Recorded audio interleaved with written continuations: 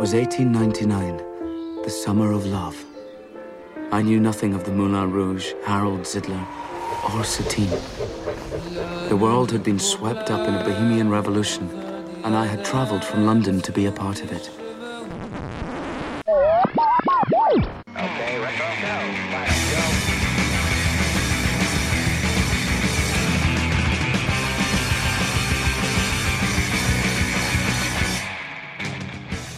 Hello and welcome. Welcome and hello. This is Wait, You Haven't Seen. And it's a show where we talk about movies, and specifically, we talk about a movie at least one of us has never seen before. I'm your host, Travis, a.k.a. TV's Travis. This is episode number 140, and our movie this week was Moulin Rouge from 2001. And here to joining me to talk about it, because like me, he had never seen it before, Matthew Sargent. Matthew, how are you? I'm good, Travis. How are you doing? I am doing all right. We are recording on a Monday, which is weird for me. I haven't recorded not on a Sunday in quite a while, but scheduling just worked out this way, and honestly, I needed this tonight, so I am very excited to talk about this movie.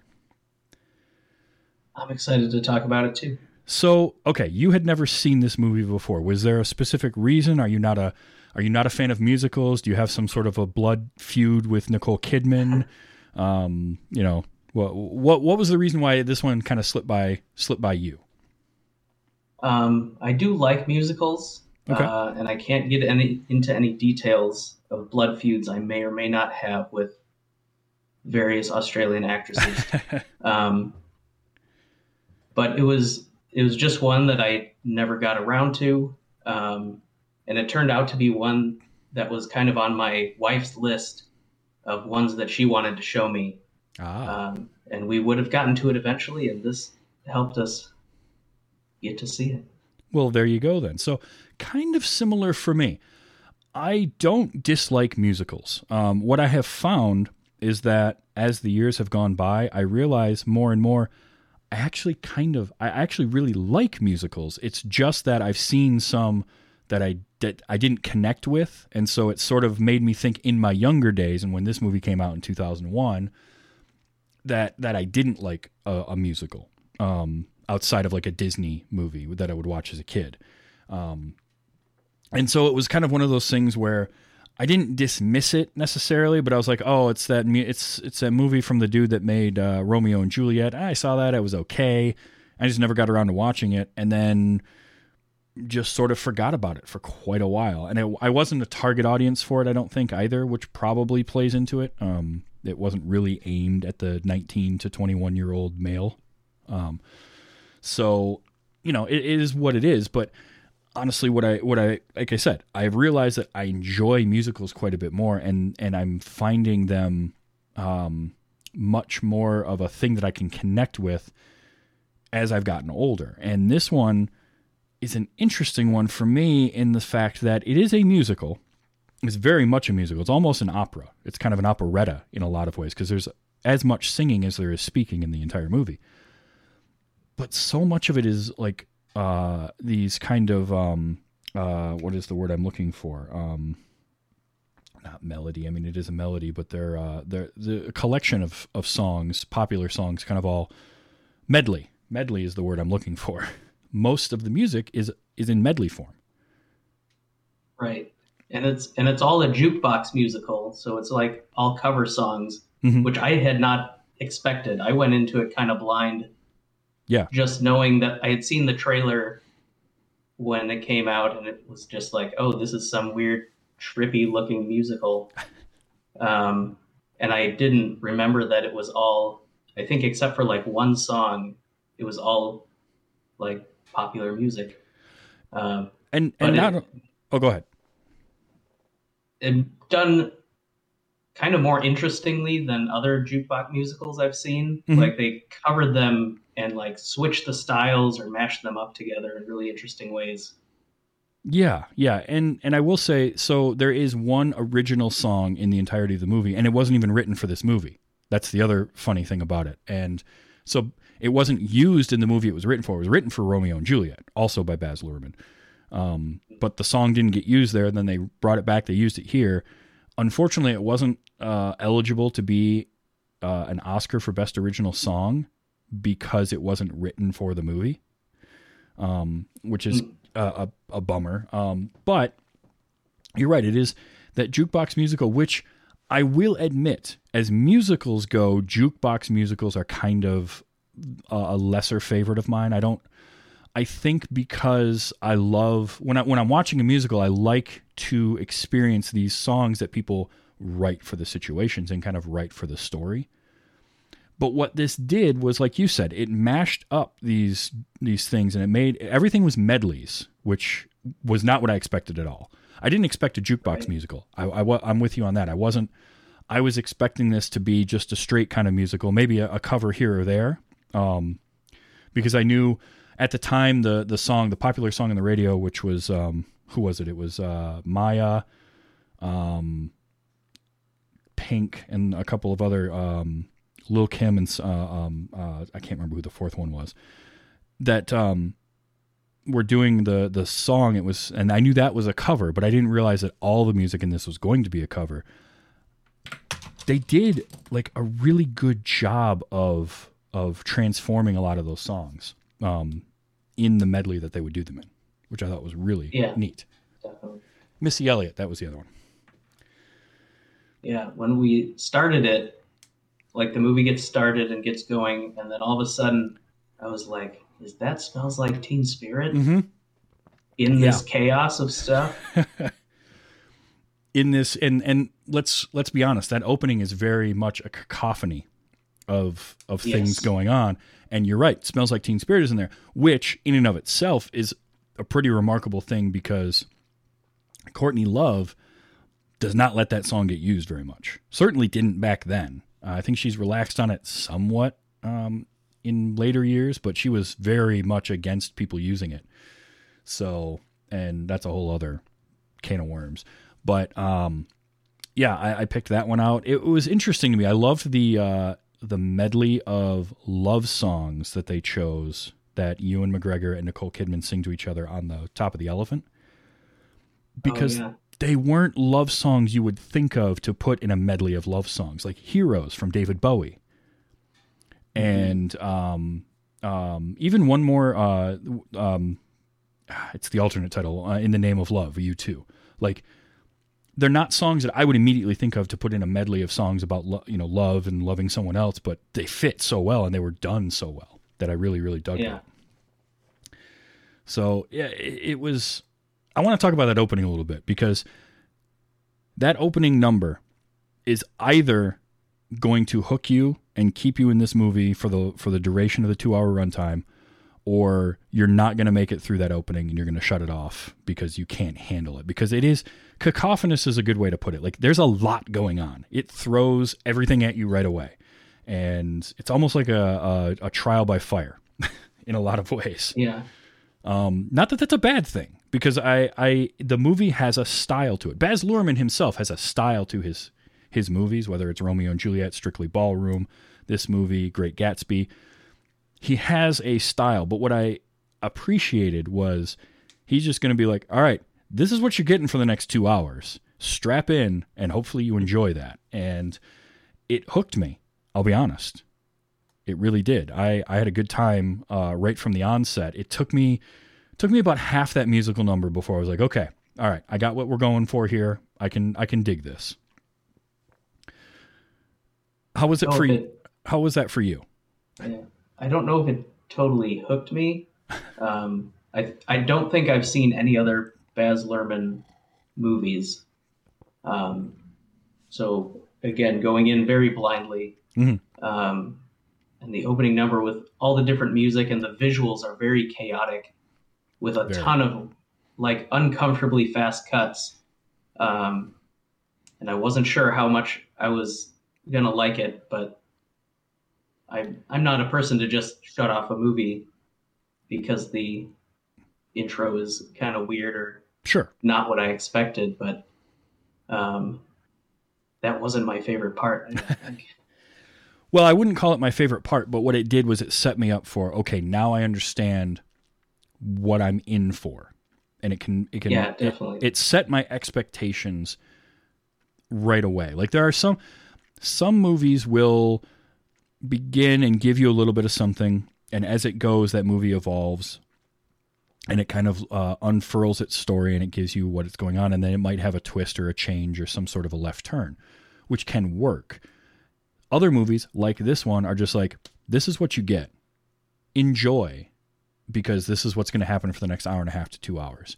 And that's really what it was. And you're right. It is, that opening is chaotic. It's frenetic. It is a ton of energy. And a phrase that I have used on the show before, and it sort of fits this, is some of it is very directionless energy. Like, right? It's just like there's cuts for the sake of cutting. There's a lot of just bombastic, in-your-face visuals that are meant to kind of not necessarily shock you, but sort of put you in a specific mindset, is what kind of it feels like he's going for there.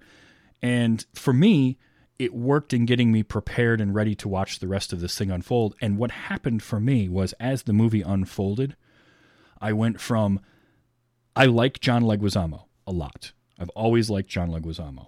But I was prepared when he started speaking to not like him in this. Oh, yeah. Because I was sort of like, okay, this is going to be... Because I like John Leguizamo, but there are definitely times where there's too much John Leguizamo.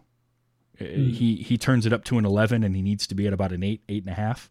And here he was sitting at that 9.5, and I'm like, I don't know if I can handle him throughout this movie. But what they did was, one, they didn't have... He wasn't a huge major factor throughout the entirety of the movie. So you're not like... The thing that he's doing doesn't wear thin too quickly. But then the way they thread it throughout the movie and the other characters, it worked. None of the characters I felt like got overexposed or put on screen too much for what they were. Because really... I agree with that. Yeah, I mean, your two leads, Ewan McGregor and Nicole Kidman, are very straight down the middle. They're not... You know, they have a few moments that are kind of one way or the other a little too much, but they're mostly played down the middle, right? They're sort of the every man, every woman. You're meant to kind of relate to them. And then you have all these wild characters around them. I mean, just nutty characters in every role around Christian and Satine. And that works. And that's something that I remember Baz Luhrmann doing with, I remember seeing Romeo and Juliet, because I watched that in high school, his version of that. And it was sort of the similar thing. Claire Danes and Leo DiCaprio in that are Romeo and Juliet, and you're meant to connect with them, so they're very bland. They're very kind of played boring almost, but then everyone around them is just insane. And that's what this movie did too, between John Leguizamo. I loved seeing David Wenham as Audrey. That cracked me up. Right in the beginning there, because this is David Wenham before he was seen in Lord of the Rings as Faramir. Right. And anything I else. I did not recognize him. I didn't at first. Until I went to IMDb and I was like, oh, that's that guy. But the moment when these characters appear falling through the ceiling, yes, that's kind of what set me up. Okay. Kind of set my expectations more than the big chaotic number. It's because it goes from Ewan McGregor typing about sad things, and then all of a sudden it's a Three Stooges thing where a bunch of guys fall through the ceiling and they're making goofy jokes and there's funny sound effects. Yes. And it's like all of a sudden this is a very different movie. That is a great way to put that. I didn't even like make a Three Stooges type connection while I was watching it. But that's a perfect way to describe that scene. Like, it is very Three Stooges. From the moment the narcoleptic Argentinian, who's played by a Polish actor, I believe, falls through his ceiling until, man, probably the musical number back at the Moulin Rouge. That whole thing is very Three Stooges. It's very just zany, madcap, tons of energy. And I dug it. Like, I really enjoyed that. I thought I was going to get annoyed with John Leguizamo quickly, but I didn't. He's very out there, very off the wall, but it was fun. I did also like the effect work of making his legs look short, because you could tell a lot of it was him like on his knees. Right. And I guess he just had like a brace with like blue socks so they could digitally paint out his feet. But it looked good. It never looked, while it always looked like it was a normally sized John Leguizamo, who's I think 5'9" or something, walking around on his knees, like I bought it at the same time. So, and even if it's a little out of proportion, that's kind of accurate because he's playing a real person who broke his legs and they never healed as a kid. So he was just short in his legs, and not necessarily the rest of him. Right. Yep. And I did enjoy, I loved the like the zany look. There was the one dude that had the huge beard, but then like the middle of it was cut out. So he had like these long side pieces on his beard. Audrey, again, David Wenham is Audrey. He's only in the movie for a couple of minutes before he gets kind of upstaged by Christian, and then Audrey leaves. But David Wenham in that character, I thought was great for the couple of minutes of screen time that he gets was fun. My favorite character, the more I think about it, the further I've gotten away from ending the movie, because I watched this yesterday, and the further I get away from watching the movie and thinking about the movie more, I find that my favorite character became Ziedler, Jim Broadbent's character. Oh, yeah. And at first, he's very good. Well, and again, at first, I'm thinking I'm not going to like this character. From that opening musical, I'm like, okay, he's going to be here, but I've seen what this character is before, and I'm going to get tired of him pretty quickly. And he was that guy, but not at the same time, because there's so much heart to his character that I want more of that. I actually wanted more of his story. And I almost would have liked this movie told from his perspective of seeing what all is going on, because he's the only one that knows all the cards in play at one point. That's true. And it was just something, and I love Jim Broadbent. I've loved him since I saw him in Brazil for that short little period of time. Obviously, he's in one of my favorite movies ever, in Hot Fuzz. But he's one of those character actors that you get and you bring in, and he can play anything from almost sinister to like happy-go-lucky, and he gets probably the most variation on his character in this movie of anybody, because he's out there, he's crazy, but he also knows that the show must go on. He's very protective of Satine. And I think that's where it was, as the movie had started, I expected that he would end up not necessarily being any kind of a monstrous character towards her, but not having her best interest in mind and thinking of her more as kind of a, not quite an object, but not somebody that he really cared for, just somebody that worked for him and you'll do what I tell you type of thing. Right. Like at the beginning, he comes off as very much the boss guy in charge of everybody, and everybody is his like commodities. Yes, that's a good way to put it. Commodities. But yeah, he does, like, once he's somehow just there and involved in inventing this show within the show. Yep. And he's like playing along, and it's suddenly like, oh, he's really into this and he cares about these people. Yes. Yep. It evolves. My viewpoint on him went from, oh, he's the boss character, and at some point he's going to do something that just shows that he doesn't care about them. He just wants the whatever. But no, he becomes like, it's his family. The show must go on, not just because of the financial implications of it, but because this is what all these people do. This is their life. And for him, that's that. And how protective and concerned he is for Satine when he finds out that she's ill and wants to hide that from her. Again, it's one of those things where it's like, better communication, and a lot of the problems in the movie don't happen. But then if we have the better communication, we don't have any drama. So you gotta take one with the other. But he doesn't want her to worry, so he holds that information back from her as to the full extent of what's wrong. And he holds back the information of kind of what the Duke wants, but then it goes right to her to tell her, look, the Duke is going to kill Christian if you don't go with him type of thing. Like, and so I really, really enjoyed, there was a ton of heart to his character that as the movie went on and progressed, Leguizamo was the same character at the beginning and at the end, really. And in a lot of ways, Christian is too. He doesn't change all that much. He's still the lovesick, idealist bohemian at the end of the movie that he was to start the movie. He just maybe is a little more world weary. Yeah. But Broadbent's characterization, the characterization of Ziedler, for me, evolved over the course of the movie, where at first he's like just ready to do whatever the Duke wants. And yes, just because the guy's got money for him.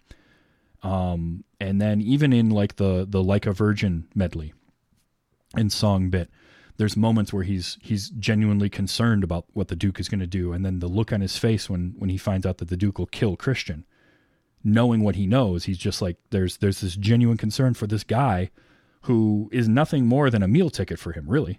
That's all Christian is.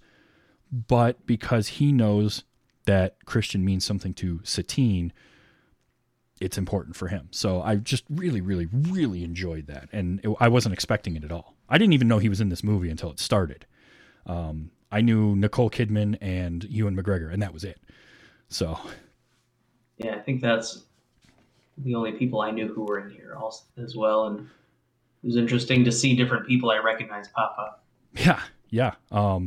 Richard Roxburgh as the Duke, who he is somebody that I enjoy in just about everything I see him in, no matter how bad it is. I mean, he was in 2 movies that I wanted to like so much that when I saw them in the theater, and I did not quite get what I wanted out of them, and that is League of Extraordinary Gentlemen and Van Helsing. Both of those movies, and it's not his fault, he's hamming it up in both of them, like super hamming it up, but I remember him from those movies. And this is another one of those where I'm going to remember him as the Duke because he's just going for it. He's got the big fake teeth. That accent he's doing is amazing. It's such a, I don't even know how to describe the accent that he's doing exactly. Like annoying posh British. Yeah. Kind of a nasally, kind of a dandy almost. Would be a way to describe it. But he's great. Like he's memorable. Everybody in this is memorable. It seems like a lot of the characters we see on screen that have any kind of a speaking role have a moment where they get to do something. Even the narcoleptic Argentinian gets a whole song where he's doing Roxanne. So that might have been one of my favorite songs in the movie. Like it's really his good. really gravelly voice doing that was really cool. That was a cool song moment because we'd had like medley song. This one was 2 songs. It was that competing song that sometimes musicals will do, right? Where they've got 2 different, in this case, it's 2 different covers that they're kind of meshing together at the same time. And I liked that because normally you'll have a song. I noticed this in a lot of musicals where you'll get a moment where the song has like 2 different melodies going on.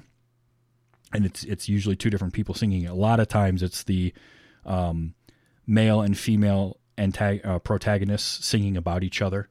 That's the tropey part, or the tropey one is, she's singing about him from her room and he's singing about her as he's walking the streets of town or whatever. And it's competing melodies. And they sort of took that idea and kind of turned it where it is, this guy is telling him a story in this song about, never fall in love with a woman who sells her love. And he is the hopeless romantic. And I liked that kind of change on that trope, but also just the performance of it was great with that real, just gravelly, grungy, dirty voice that he's doing Roxanne in. Cause that song, it's perfect for that song. Yeah, absolutely. I almost like it better than the Police version, if I'm honest. So, yeah, I really that's a good choice for a favorite song. It's hard. I don't know if I can say that's what my favorite song is in the movie. That's the problem. Is I enjoyed a lot of them. I do like "Come What May," the song that was written for I guess Romeo and Juliet, the original song. Okay. Was a really good song, and I liked how they brought it back at the end of the movie and the performance, which, by the way, that stage performance at the end of the play that they're putting on, some, what is it? Spectacular. Yeah. That stage is amazing. And just the amount of work that went into making that and all the costuming and everything is just mind-blowingly cool and impressive. So I had a really good time with this movie, and it sounds like you did kind of too. Would you say that you enjoyed this? I definitely enjoyed it. I don't think it's my favorite. It's definitely not my favorite movie or favorite musical.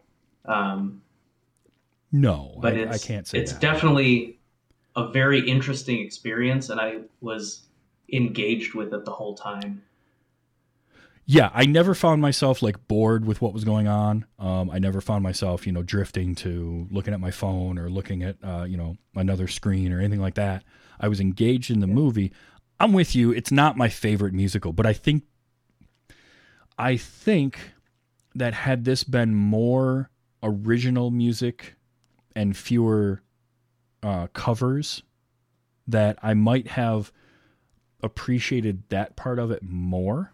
Because, again, jukebox musicals are not usually my kind of go-to. As I've discovered how much I enjoy musicals over the years, I don't mind a cover song in a musical. I don't mind that because I think that's cool. I don't have a problem with kind of the anachronisms of having songs that came out, 100 years later being used in a movie set in 1900 or 1899. That doesn't bother me. But I wanted more, because that original song they had, "Come What May," was so good and so powerful. I wanted more of that. I wanted more. Yeah. I wanted to hear that kind of stuff more, because I really enjoy those. To me, that's what a musical is for, is to give me songs that are telling the story. And you can weave in a cover here and there. You can weave in a medley here and there, but that should be the exception, not the rule for me. So that's kind of where I fall on that. Having said that, it's a good one.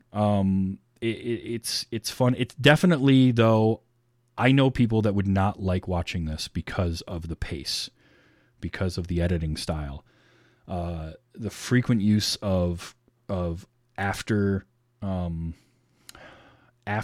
filming slow-mo, the kind of staccato, choppy slow motion that you get when you're taking a normal speed. It's not your traditional slow-mo of overcranking, because traditional slow motion, as you know, is where you run more film through the camera, was how they used to do it, so that when you play it back at normal speed, it plays back slower. Well, then you have the post-processing, or what I like to call the VHS slow-mo, because it was the kind of slow motion we had when I was making movies with like a Super 8, 8mm tapes, because you couldn't overcrank those. There was no way to do that, so the only slow motion you could do was to slow it down after the fact and whatever you were using to edit. And so it gets that blurry, choppy thing going on. I don't particularly like that as a slow motion, although stylistically it does have its place. But I feel like in some ways it felt like a lot of that was sort of after the fact. They're like, oh, you know what? This would look better if we stretched this one thing out because we're going to cut a bunch, instead of kind of pre-planning that slow motion moment. If that makes sense. A Baz Luhrmann special. There you go. Yeah. I'm not specifically remembering any slow-mo. You said you saw it yesterday, right? I did watch it yesterday, yes. Okay. I watched it last week at some point. Okay. I probably should have tried to watch it again.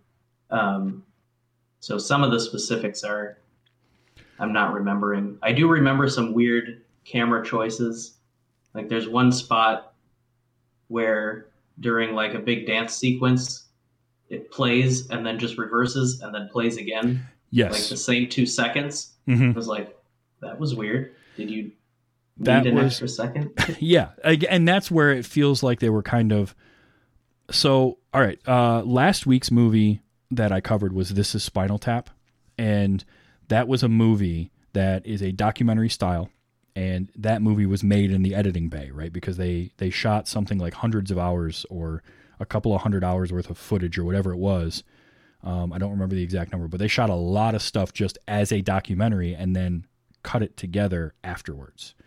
This feels like it went in the other direction. Like they had either a shortened production schedule, or I don't know the story behind it, but it felt like they were stretching a few things out for the musical numbers. Like they just either didn't have enough footage, or what they had they wanted to stretch out and use a little bit more. Because I noticed that exact shot you're talking about, where there was a dance move, something where somebody got like dropped or laid down or sat down or something, and you see it kind of go forward, and you can tell they stopped it and then reversed it, and that was very. I only saw it once, but it was really noticeable. But the rest of the time, there aren't like specific shots that were slow-mo. It was just a lot of that editing. It was very quick paced editing, but then there would be shots that are kind of that blurry, choppy slow motion mixed in there. And it just felt like if they had taken more time in the principal photography and said, okay, we want to have that feel going on, that they would have mixed that up and had a little more of that. And again, it's probably just Baz Luhrmann's style to do that and kind of make it in the edit. It feels very music video style, I think was the way that I would put it. And there's nothing wrong with that.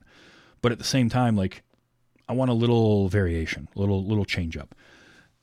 Having said that, again, the style of this movie, the visuals of it, while it's obviously all shot on stages, it's mostly indoors, and even the outdoor stuff you can tell is like the few shots that are actually to be set outdoors are still on a soundstage. I really like the way it looked. I like that kind of stylized look that they had for everything. It mostly takes place in probably 2 locations. I think it's inside the Moulin Rouge, and then in his apartment, her apartment, which is, I guess, maybe above I think that. Hers, the elephant apartment that she has is like in the courtyard in front of the Moulin Rouge. Yes. And his apartment is across the street from that, so it's just this everything's block of buildings. Everything just happens to be right around that same neighborhood in Paris. Which they use that shot of Paris a lot, that pullback shot showing the Eiffel Tower. Quite a bit, which is fine. But I did enjoy that visual like feel, because it felt like it was indicative of watching a stage performance, the way the movie was filmed. Yes, which very much obviously is a stylistic thing. I love that right from the beginning, when the curtains open up and they've got the 20th Century Fox fanfare and the guy conducting everything. I was like, okay, all right, so I can see what we're doing. And throughout the whole thing, that's how it felt to me. It felt like I was watching in a performance hall, which fits the story really well too. So, I mean, I'm not going to fault that. So you mentioned how it's not really your favorite musical. Just looking at what are some of your favorite musicals? What are the types of musicals that when you watch them you kind of are drawn to? It's a good question. Because there are a few different styles that I noticed. Like Disney obviously does a lot of the Broadway style musicals. They really kicked into when they were doing from Little Mermaid on, right? So you got your Little Mermaid, Beauty and the Beast, Lion King. Prior to that, the movies they did that were kind of musical based weren't really that same sort of. I guess they kind of had a little Broadway musical to them, but like Cinderella, Snow White, Sleeping Beauty would have songs, but they weren't quite the same type of musical that they would go to later on in the Disney Renaissance. And then Disney kind of moved away from that a little bit with some of their things. I don't know. I grew up watching a lot of Disney movies, and I always enjoyed that music. It just occurred to me, something I have called my favorite musical before that is also a jukebox musical technically is the Blues Brothers, Yeah. which is not at all the traditional musical, No. but just this band playing songs here and there through this bizarre adventure. Yeah, which is actually a movie I covered just recently. And yeah, I forget sometimes how musical that is. Like, I know it because it's the Blues Brothers and they're a band, but you forget, like, oh yeah, there's the whole music scene that takes place in the music store with Ray Charles, and then the one with Aretha Franklin in the restaurant, and like that's straight up Broadway style, like, you know,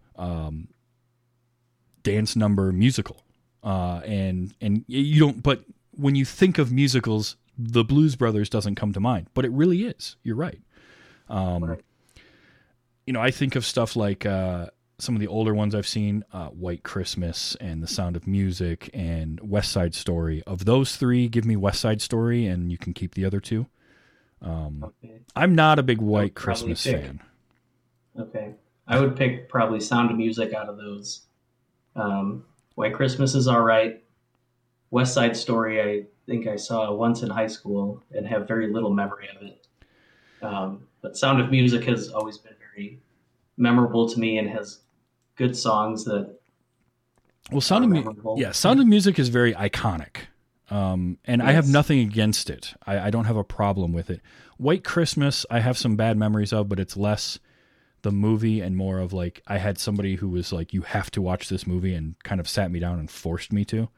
And it just, I didn't connect with it like I would have. I mean, West Side Story, I saw in high school. I've seen again since then. It's kind of one of those stories that I really enjoy. I'm looking forward to the Steven Spielberg version that's coming out next year, Yeah. I think. I finally saw a full trailer for that, and it actually looks pretty good. I was rather impressed. We'll see how the actual movie is, but you never know. You know, and obviously there's stuff like Hamilton. Rocky Horror Picture Show is another one that might be one of my favorite musicals as kind of a rock opera musical. Just because that movie is just fun. Like, it's just crazy. And I think that's what does it for me is I like a musical to just go for it, because the idea of a musical production is so outlandish to real life that I want it to just go for broke. You know, I want the goofy, like, out of nowhere, we're going to start a song. The Aretha Franklin moment in Blues Brothers is a perfect example of that, where she just starts singing and then the random people in the restaurant get up and start doing a dance number with her. Like, that to me is a musical, and that's what's fun. Yeah. And they do always require that suspension of disbelief of like, all these random people are such talented dancers and singers. Yes. Why are they so sad about being poor? They could get jobs in show business. That's a good one. There was a great series that ran on YouTube for quite a while from Cracked called After Hours.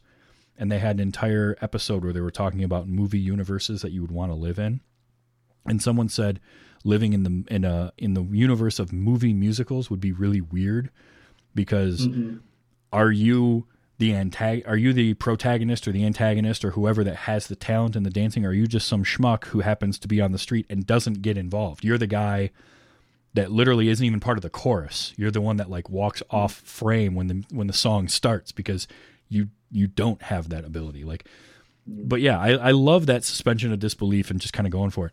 Amy in the chat brought up the Muppet movie as possibly her favorite musical. And boy, that's a good one, because the Muppets and music, the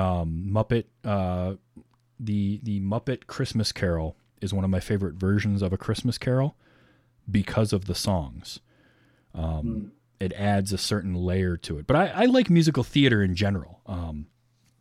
I need to do that more. There's a great playhouse in my town. I don't live in a very large city at all, but there's a great playhouse with a very vibrant kind of local play theater community, and I need to go see more of their stuff because they're amazingly talented people.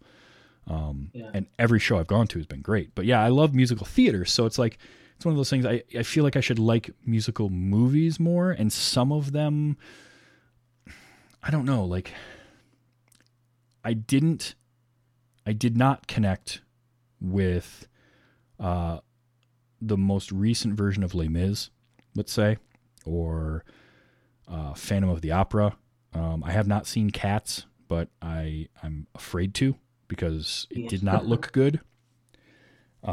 So, you know, it's one of those, like, the modern movie musicals, they do go for it. They do get kind of crazy, but I don't know what it is. I don't know if it's the casting. Maybe that's what it is.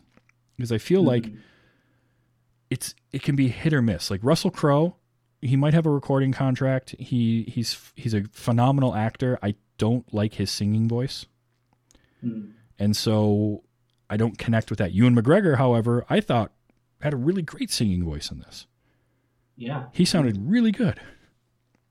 I'm not sure I had seen him in anything where he sang before. So it was kind of I'm trying to think. Not a surprise, because I knew he was in a musical, so he must be able to sing, but it was cool to see him sing so well. I'm trying to think of something else he sang in before that I've heard, and I can't think of it. But at the same time, like, he's good. And he's a phenomenal actor anyway. I enjoy him in so many things, whether he's playing good guy of all good guys, Obi-Wan Kenobi, or he's Black Mask in the Harley Quinn movie, Birds of Prey. He's great on either side of that. He can just do all that. But this was one of those, he's playing that love-struck, you know, how many times does he say, like, love is like oxygen, and he's got that hopeless romantic thing going on, and that can be a character that gets tiresome if it's done wrong. He nails it. He does such a good job with it, and I think it's because he's just got a charm to him that he can pull that off. There's still a thing there, like, within the love story that I've seen in other musicals, where it's just kind of like they fall in love because they're there together. And there's not a ton of reason beyond that. Oh, yeah. It's very much... Yeah, it's the convoluted kind of Broadway, Hollywood falling in love. Yeah. Like, so you said you're from a small town. I live in Chicago, and last month I took my wife to go see Rent. Okay. In Broadway in Chicago. And even that, as, like, well done and impressive as that show is, they still have, like, one or two of the love stories in there that are just like, well, we saw each other, I guess we're in love now. Yeah, and I get it in the terms of a movie universe, right? There's another suspension of disbelief, because while I think that infatuation can happen at first sight, absolutely, love at first sight is trickier, but it's also going to be a really boring story to tell if it's the 6 months to a year that people get to know each other and fall for each other and find out about each other. So they got to move things along a little bit. So I can suspend that disbelief, but their feeling for each other felt real. Like, their chemistry was great, I thought. And I have liked Nicole Kidman as an actor for quite a while. The movie that really made me think of her as just a really good actor was actually The Others, when I saw that in theaters. I don't know if you remember that movie where she... I've not seen that. It's a good movie. I don't want to spoil anything for it because it is kind of a bit of a mystery. But she moves into a house with her kids, and then there's ghosts, and paranormal shenanigans happen. But she's really good in that. I kind of wish I had seen this 15 or 20 years ago when it came out, because she's really good in there. And both of them play that part.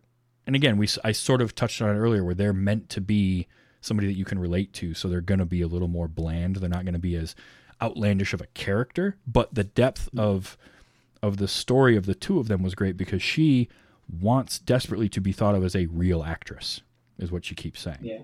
And I liked that. I liked her story, and then there's people around her that care about her, but they care about her almost too much to the point where they're keeping information from her.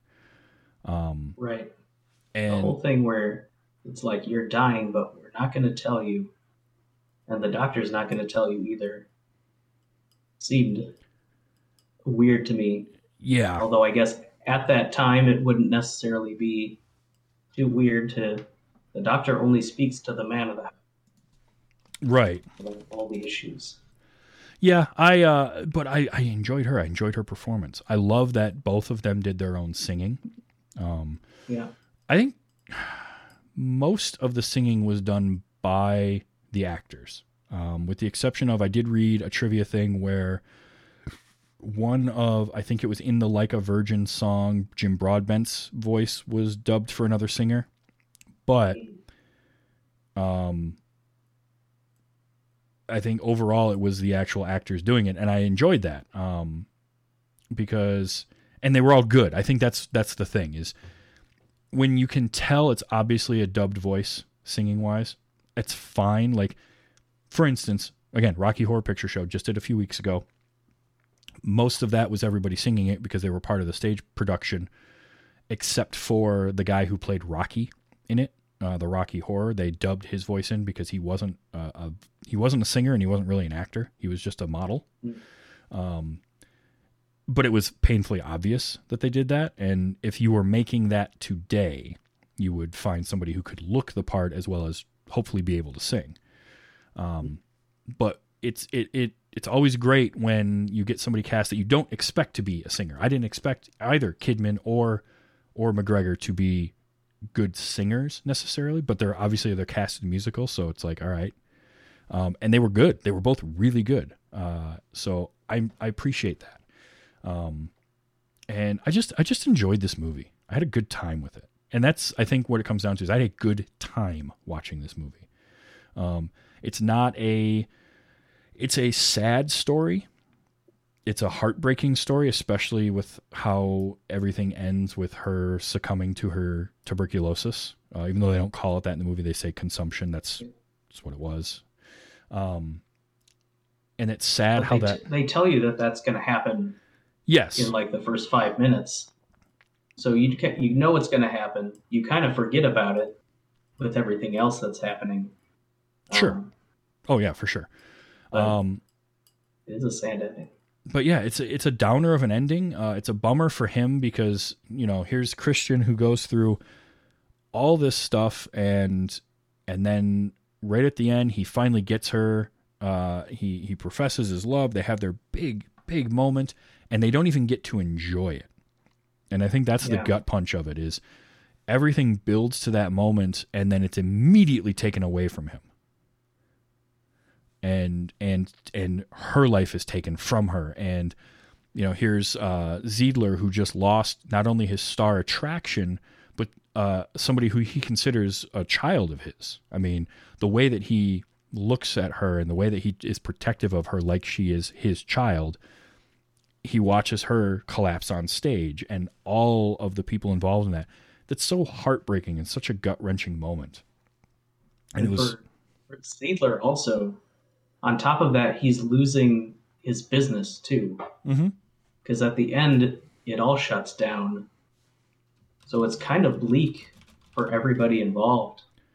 Just like there's no more theater, nothing to do. Christian can just write the story, and that's just what he's doing at the end. Yeah.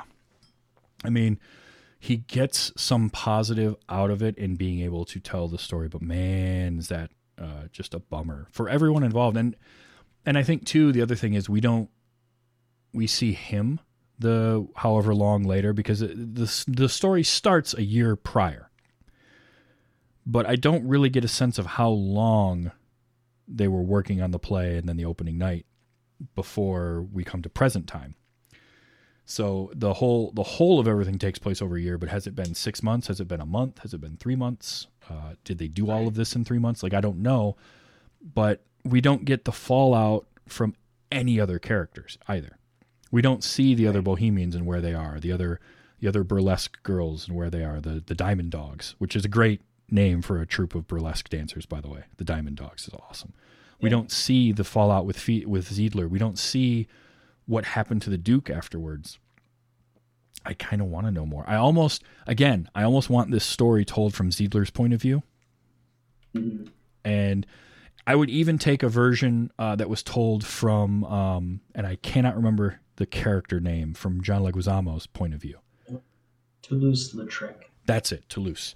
I wouldn't mind like competing versions of this story being told from these other points of view, because I feel like they would be wildly different versions of the story with the same events happening. And to me, that's a fascinating idea. And I just want to see that, because I'd love to see, like, how does Ziedler see Christian as a character? What is his interpretation of what that person is? And what is his interpretation of Satine and his interpretation of the Duke and so on? Because we're getting all of this from Christian's point of view.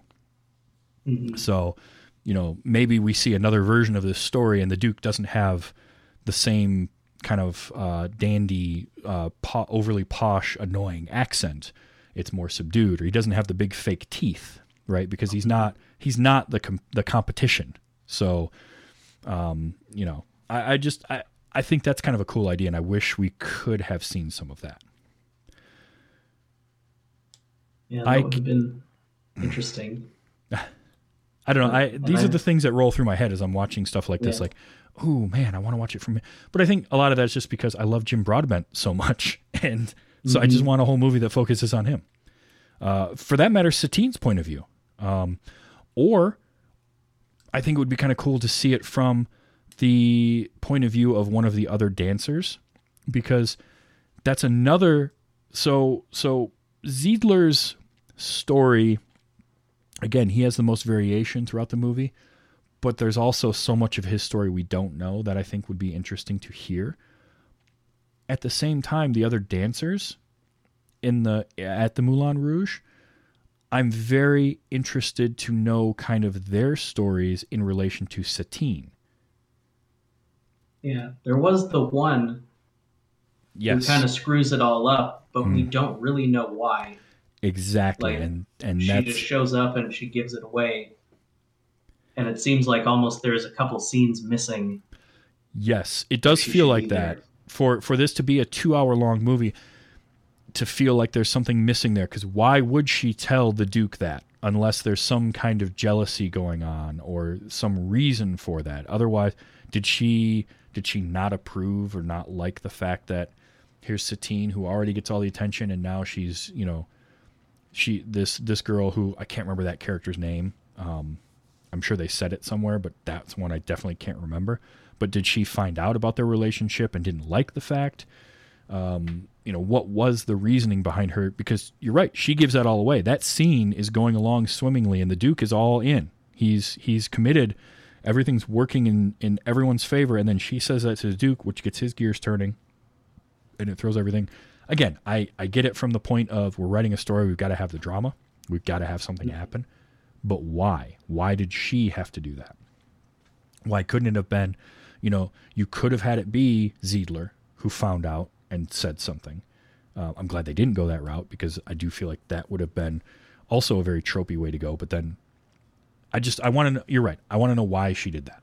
And so that's where I think seeing the story, or even part of the story, even having something where it's like a certain subset of this story being told from multiple points of view, kind of a Rashomon way of doing it, I think would be kind of neat, because again, that frenetic, chaotic, kinetic style, how would that play differently for each person that's telling the story? Yeah. So I wonder if that style if it would be almost too much if you were adding so many points of view on top of that. Like if they would have to pull back a little bit to not make it too overwhelming. I would think so.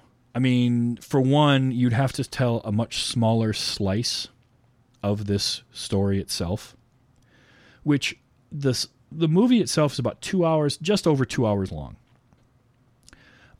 You could with a trim here and a trim there, kind of bring it down a little bit under 2 hours without losing any of the story or really any of the songs.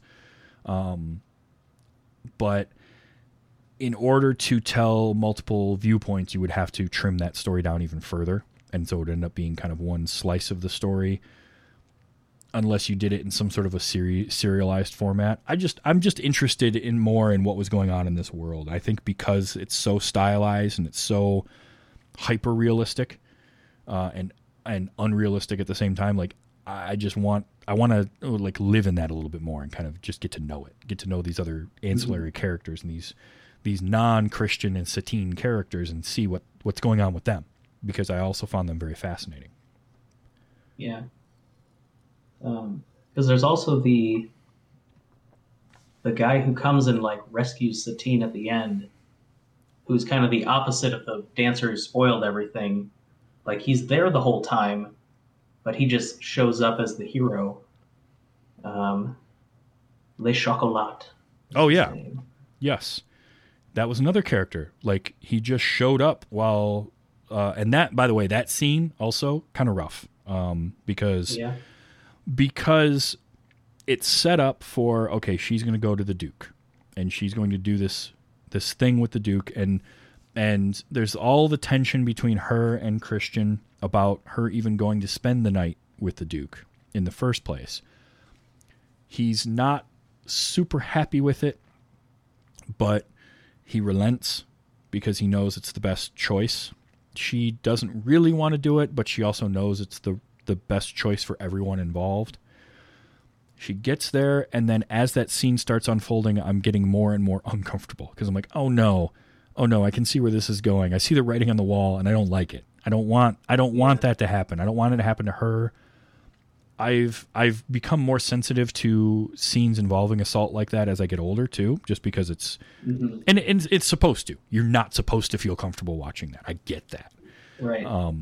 But it's like, no, I know. And then, the Duke just gets clocked by Le Chocolat out of nowhere. And it's like, how did he know to do that? How did he know to be there? What's the story behind that? I want to know more. So. Yeah.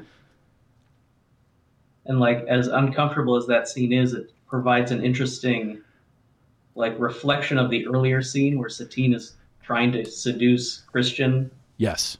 When she thinks he's the Duke. Mm-hmm. And she's just being like super over the top so much that it's uncomfortable to watch, but in a different way. Yes. Yes, because at that point, the Duke shows up and messes that up. Yeah. Now the difference I think between the two, because both are uncomfortable, but they're uncomfortable for different reasons, and in part because in the earlier scene, it's uncomfortable to watch because she's going so far over the top and so unrealistic in her reactions to him. And it's uncomfortable because of that, but more in like a train wreck way of like, oh man, this is cringy, but I kind of can't look away from it. But she is in power there. She is in control of that situation. And even though Christian has no control of that situation, he is in no danger either. He just is confused by what's going on. It also did have some of the best innuendo dialogue that I've heard in a while. And then the later scene with her is, it's not just that she is doesn't have the control in the situation that the Duke does, but her not having that control there is also dangerous for her. Right. And there are terrible repercussions that could happen because of that, whereas the worst thing that was going to happen to Christian in that moment was awkwardness and then him run out. And while it would be terrible, it's not the same type of an assault. I wouldn't even call what she did earlier really an assault so much as like, I don't know, because it was the mistaken identity thing. Right. It was a miscommunication. Yeah. That was more of a farcical scene. Yes. And then, there you go. Which just like, they're reflections, but very opposite of one another, the two scenes. Yes. Plus the earlier one does end with a great musical number where they act out the play for him. So that was great. I loved that as things broke down and more people showed up, and just that musical number just kept growing. It killed me. I enjoyed the hell out of it. I like this movie. Now, this was one you said earlier that your wife, pardon me, was a very important movie for your wife, and she wanted to watch that with you. So I assume you watched it with her? Yes. And was she pleased with how you reacted to it? That's important information to know. Yeah, I think so. Excellent. She enjoyed watching it again, enjoyed watching my reactions to different parts of it. Yeah, I think she had a good time. Well, good. And I'm glad that you got to not only see this movie for the first time, which is always a fun thing. Again, I love sharing movies with people, and I was seeing it for the first time myself. But I like the fact that it was something that you could do with your wife as well, and something, a movie that was important to her that you finally had a chance to watch. And like, this was just sort of, yet another excuse to, okay, let's do it. Let's watch the movie finally. So I'm glad this was the one we picked to do, because I think it worked out well. Several of the suggestions I gave to you, movies I hadn't seen, were ones that were on her list of like, these are ones you still need to see, and we'll see them at some point. So she helped me come up with that list. Well, I have to say, she's got some good taste in movies. So you can definitely let her know that I said that. Okay. But yes, this was fun. This was a great conversation, but I'm really glad that you got to see this and you enjoyed it. Because again, like I said, I know people that would not take anything out of this, or they wouldn't. I know some people that just wouldn't even made it through this movie. Like, it would have been too much for them. Not only did I enjoy this, I enjoyed this more than I thought I would. I was pleasantly surprised. As it started, I got the expectation of, okay, this is what I'm getting into. I'm hooked. Let's see how it does. The movie got better the further along into it I got. And the more time that goes from when I finished watching it to now, I'm appreciating more and more about it. And I do want to see it again at some point, and just sort of like take it in again from another perspective, from another point of view.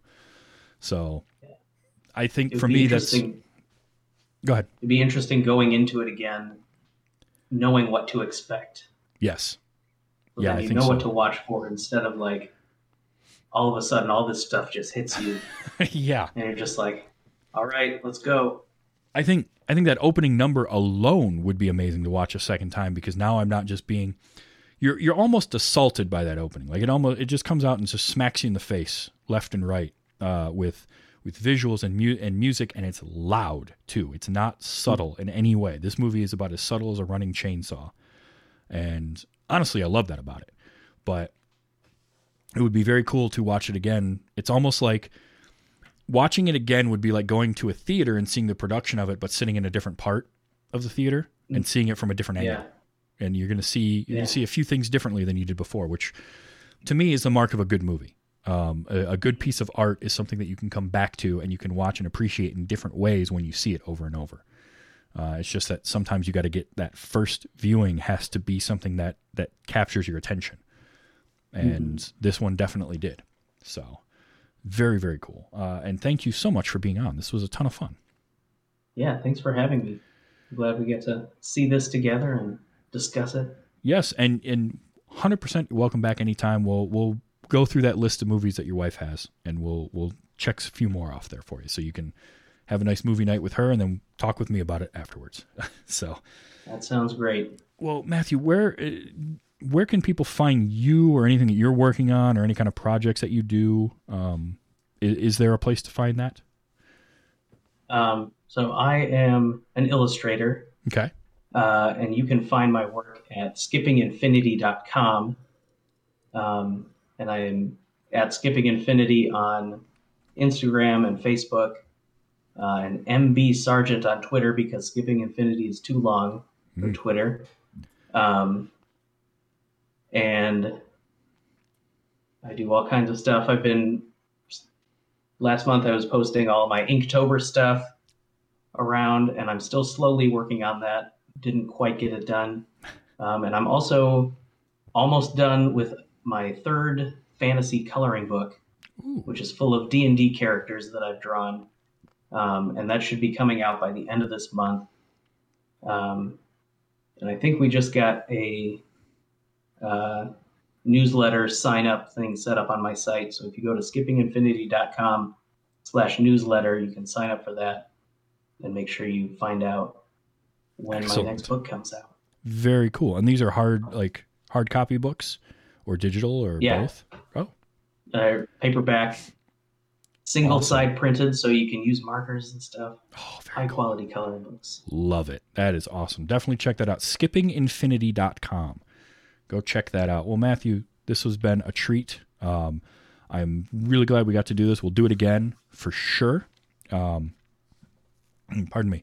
And so normally I record the show on Sunday nights at 8 p.m. We shifted that around to meet your schedule, which is perfectly fine. It's a Monday night. The show comes out as a podcast on Wednesdays, and you can find that at tvstravis.com. I did recently finally put the show on Spotify. So if Spotify is your kind of podcast player of choice, the show's now there.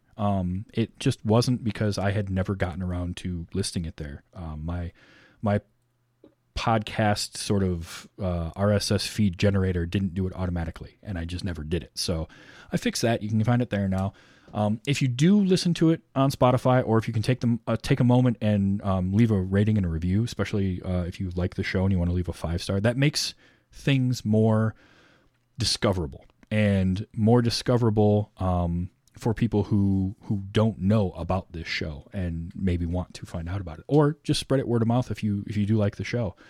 I am on Twitter at TV's Travis, and I will talk to people about anything pop culture, movies, music, TV shows. Obviously, I do this show. I also do a show called Let's Watch Highlander, and we talk about Highlander, the series, and other things, Immortals related. So if you like that, check that out at anchor.fm/Let's Watch Highlander.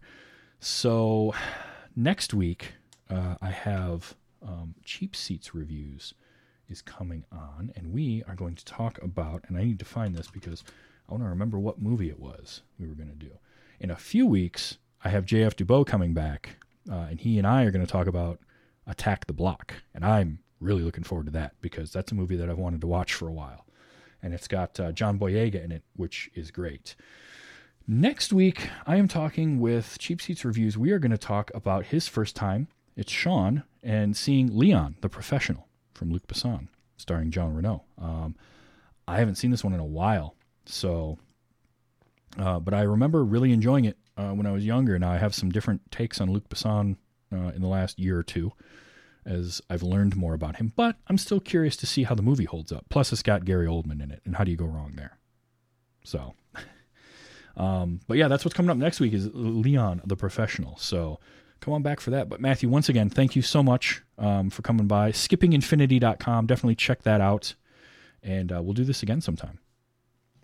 All right. Sounds good. Thanks for having me. Excellent. So until next week and Leon the Professional, remember to enjoy your movies and, be excellent to each other, all right?